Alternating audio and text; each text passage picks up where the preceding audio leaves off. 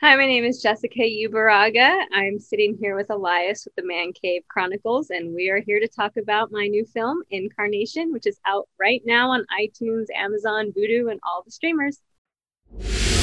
Welcome to another episode of the Man Cave Chronicles. Welcome to the party, pal! You're my boy, Blue! Yo, Adrian!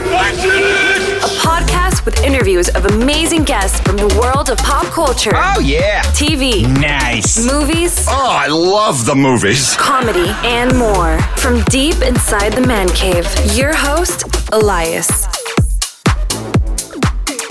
Jessica, welcome to the cave.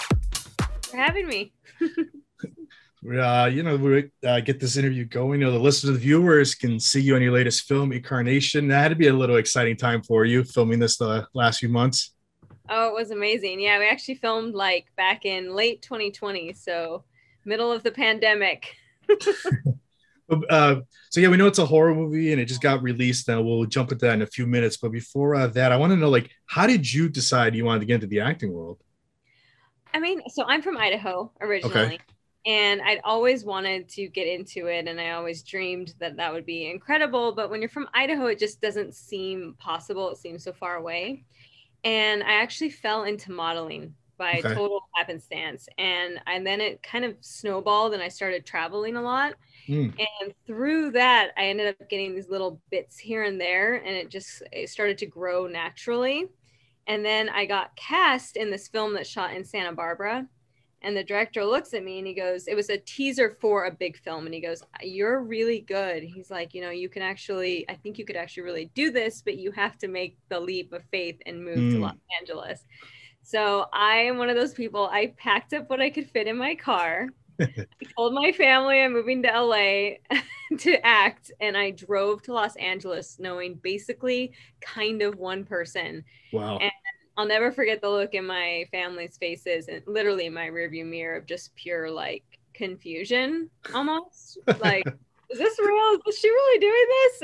And then here I was. I ended up in LA about 10 years ago. Wow.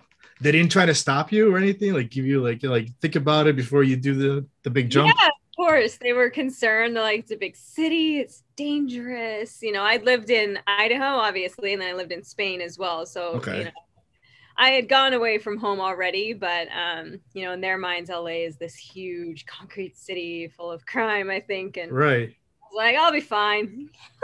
So when you hit LA, what was one of the first things? Did you start jumping to acting lessons just to keep going with it? Yeah, I started getting into class. I got on all the little Actors Access websites and self-submitting and taking any meeting I could. And man, I got to tell you, moving to Spain, I had no culture shock, which was interesting. Moving to Los Angeles, I had way worse culture shock. And the first year was really hard. And, not knowing someone in a big city like this and an industry like this, it was tough, but I survived. I look back and I'm like, how did I even make rent? It was a lot of sweat and tears and working, serving tables and, the whole thing. Yeah. Did you give yourself a time limit also? If things don't happen in 2 years, 3 years, I'm going back to Idaho or going to try something else?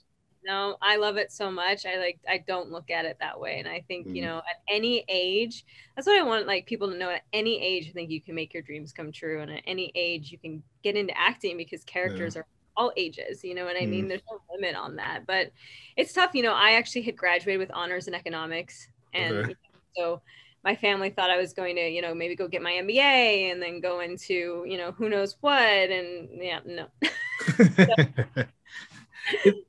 In the acting world, is there somebody that you look up to, influence, where you try to not model yourself after, but study them more so you can make your craft better? Yeah, there's a lot of amazing actors and actresses. When I was researching this film, for example, one of the films I looked at was Quiet Place, and I looked at Emily Blunt and her performance in that. She's so, that movie's incredible because not only is it not a lot of dialogue, as we know, right? It's basically quiet, but her performance is so powerful just with her emotions. And of course I love Meryl Streep, and I'm a big fan of Jessica Chastain. I feel like I love so many people. Sorry. So yeah, let's jump into the new film Incarnation. You said you filmed this, that was it during the pandemic or before the pandemic? during the pandemic, like Wow. straight up in the middle of it. I filmed 4 projects in the pandemic, 2 of which were TV shows that I actually filmed very early on by myself. I played like a Zoom teacher in one, and then I did Catwoman in Quarantine for Heroes with Issues. It's a show about superheroes seeing their therapist, so that worked with a Zoom therapy session, right? So that was really fun. And then I filmed Take Back, which is an action film. We were the second production to go actually in the state when the governor said, okay, people can start filming again. And then I filmed Incarnation. So I had a little bit of experience filming with COVID by the time I got to Incarnation, but yeah, it adds a whole nother level of anxiety and stress to filming. How did you get approached for this project? And after that, tell us a little bit about like what the movie is about. Yeah, so when I was on set of Take Back, the film that I was telling you I filmed prior to this, the director came to set to visit the producer actually of Incarnation, not the director of the film I was filming. And the producer suggested, he goes, I know you're casting for your horror film. I feel like you should look at Jessica. And so he saw me there, and I play like a pretty messed up character in that. So like tons of makeup on, I'm a drug addict or whatever. And then he was like, that Jess is so different. But he ended up saying, I like her acting. And we sat down and talked. And, about an hour into the conversation, he goes, you know what? I'm sold. You are my Jess. So that's how I got cast. That's how I met Isaac. It's funny how like your character's name is Jessica also. Jess. That's a coincidence, by the way, which probably a lot of people are like, that's not a coincidence, but it is. He had written it as Jess. Yeah. Wow. So yeah, I mean, it's a horror film. Like, were you a fan of this genre, for horror? Yeah, I was. I've always wanted to film a horror, and it's interesting that when you put something out, I really do believe in that. I always said I want to star in a horror film, and it's funny how it found me. But yeah, I always had wanted to, and so when I heard wind of it, obviously I asked if I could read the script, and I happened to be staying at a hotel in Palm Springs, so that's where we were filming, and I went out to the pool at night, and I was by myself because this was, again, it's COVID, so like no one's around. So I was reading the script and I got so scared I had to go inside. I was like, oh, I love this. So fun, because filming horror, although it's scary on screen, it's really fun to film a horror. It's like there's a lot of funny moments as well. And, the stuff behind the scene and the scares, the jump scares and the demon. Right. And all that. It's so much fun to film it. Now, on set, did you even like get scared of some of the things that were happening around you? Did it kind of freak you out a little bit for certain things that are happening? I mean, what scared me is that I was going home alone because filming in COVID it's very isolating because you couldn't see anybody because what if you test positive and then everything goes up.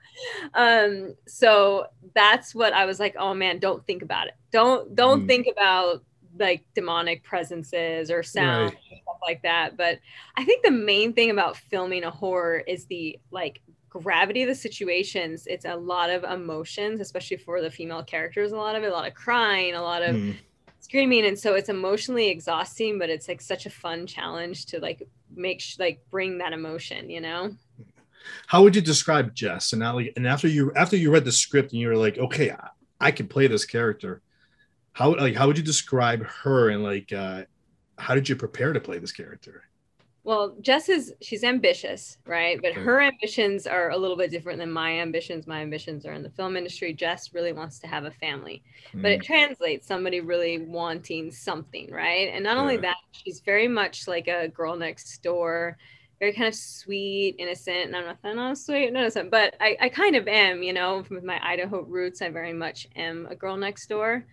So I felt like there was so many similarities in myself into her. So preparing for her, I mean, I really just, Isaac and I sat down and flushed all the scenes, and he was very open to me with suggestions and I wanted to add any layers to her. And then I also got a list of horror films to watch. And of course, one was Quiet Place and Emily Blunt, and just watch these amazing actresses and their performances. And that's kind of how I prepared, because a lot of it had to be through FaceTime or through, on your own. You couldn't really go and rehearse and stuff like that because it was too risky. You said you filmed this in LA also? We did. How long were you on set to film this movie? We were on set, I want to say a total of it was a couple weeks, but it was because we had to, Che was filming All American at the same time. So we were just kind of like in between his schedule. Busy guy, lucky guy. Oh, yeah. He was amazing. And then also, you know, we had Mickey Rourke was attached first, and then we ended up, there was a conflict with Mickey, so we ended up getting Michael Madsen. So, and then we were working with his schedule too. Yeah, because I noticed in the movie that when I watched it, the film takes place in a big house. So I figured like the area wasn't even that big so you guys were able to finish this pretty quickly Right. It was nice to be in one location. It was very COVID friendly with a small cast in the one location. That's part of the reason I think they wanted to shoot it during the pandemic. But yeah, that house, it is in LA. It's up in the valley, and it does exist. Yeah. And, they're pretty creepy house at night, huh? I don't want to stay there by myself, that's for sure. What did you love about this character? I mean, I guess I just loved her, like, her want for a family like that. You know, she really, really wants a family. So she really loves her husband, really wants to have a baby. And I love that she was willing to, like, I mean, so basically the storyline is, you know, this demon starts to kind of like seduce them and kind of get them to invoke it, right? Yeah. So some of the stuff that starts to happen later on the story isn't necessarily Jess and Brad and what Jess and Brad would do. Yeah. So demon knows your innermost desires, and that's how it pulls you into the greed and into all the stuff, right? So the demon kind of like, you know, Jess is a non-believer. Brad's already been like convinced, and she holds those coins in her hand and she gets the flash of the baby, right? So at that moment, Jess decides, I'm willing to do whatever it takes, but is it actually Jess? You know what I mean? Like demonic presence kind of compelling you would make you do a lot of different things than you would normally do. But I love her just drive and her desire for a family. And you mentioned Ty Diggs. He plays your husband in the movie. How do you describe that chemistry between you two? Oh man, Tay is incredible to work with. He is super, super down to earth. He's very much like, what do you need, right? He's almost like selfless in helping, you know, being there with you. Like, let me know, do you want this? Do you want that?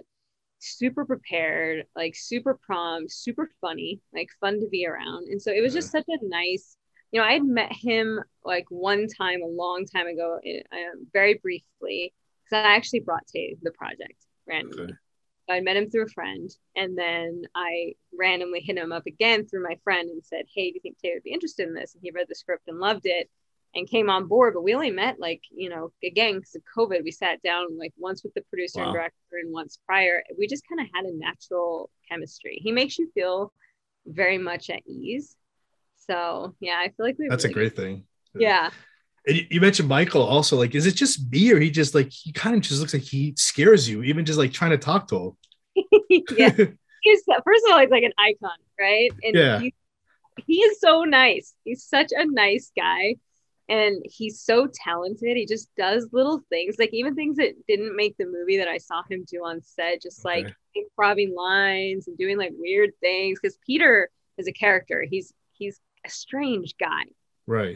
So Michael kind of really brought that to life. And man, he's amazing. I wish we could have worked with him more. I mean, I had so much fun on set with him when he was there. Now, the movie just got released a few days ago. How can the listeners or the viewers that are tuning in, how can they watch it? Well, it's on iTunes, Amazon, Vudu, pretty much any streamer right now. You can see it on. So if you just go to like horror, it's actually been in the top horror on iTunes, in the top horror list, which is exciting. So yeah. So when you had the premiere a few days ago, when your friends and family watched it, what was their reaction after the movie finished? What did they tell you? Oh man, I've been getting a lot of like messages on Instagram and from friends and family and fans, and just saying like, we really love your movie. Your performance was really great. It's been, I don't know, I've been feeling so grateful and so blessed. And you know, the premiere, it was that week where it was very hot in LA for the Super Bowl. And then we just randomly the next day, which is the day of the premiere, it started raining and it was cold, but it was an outside premiere on this amazing theater's rooftop.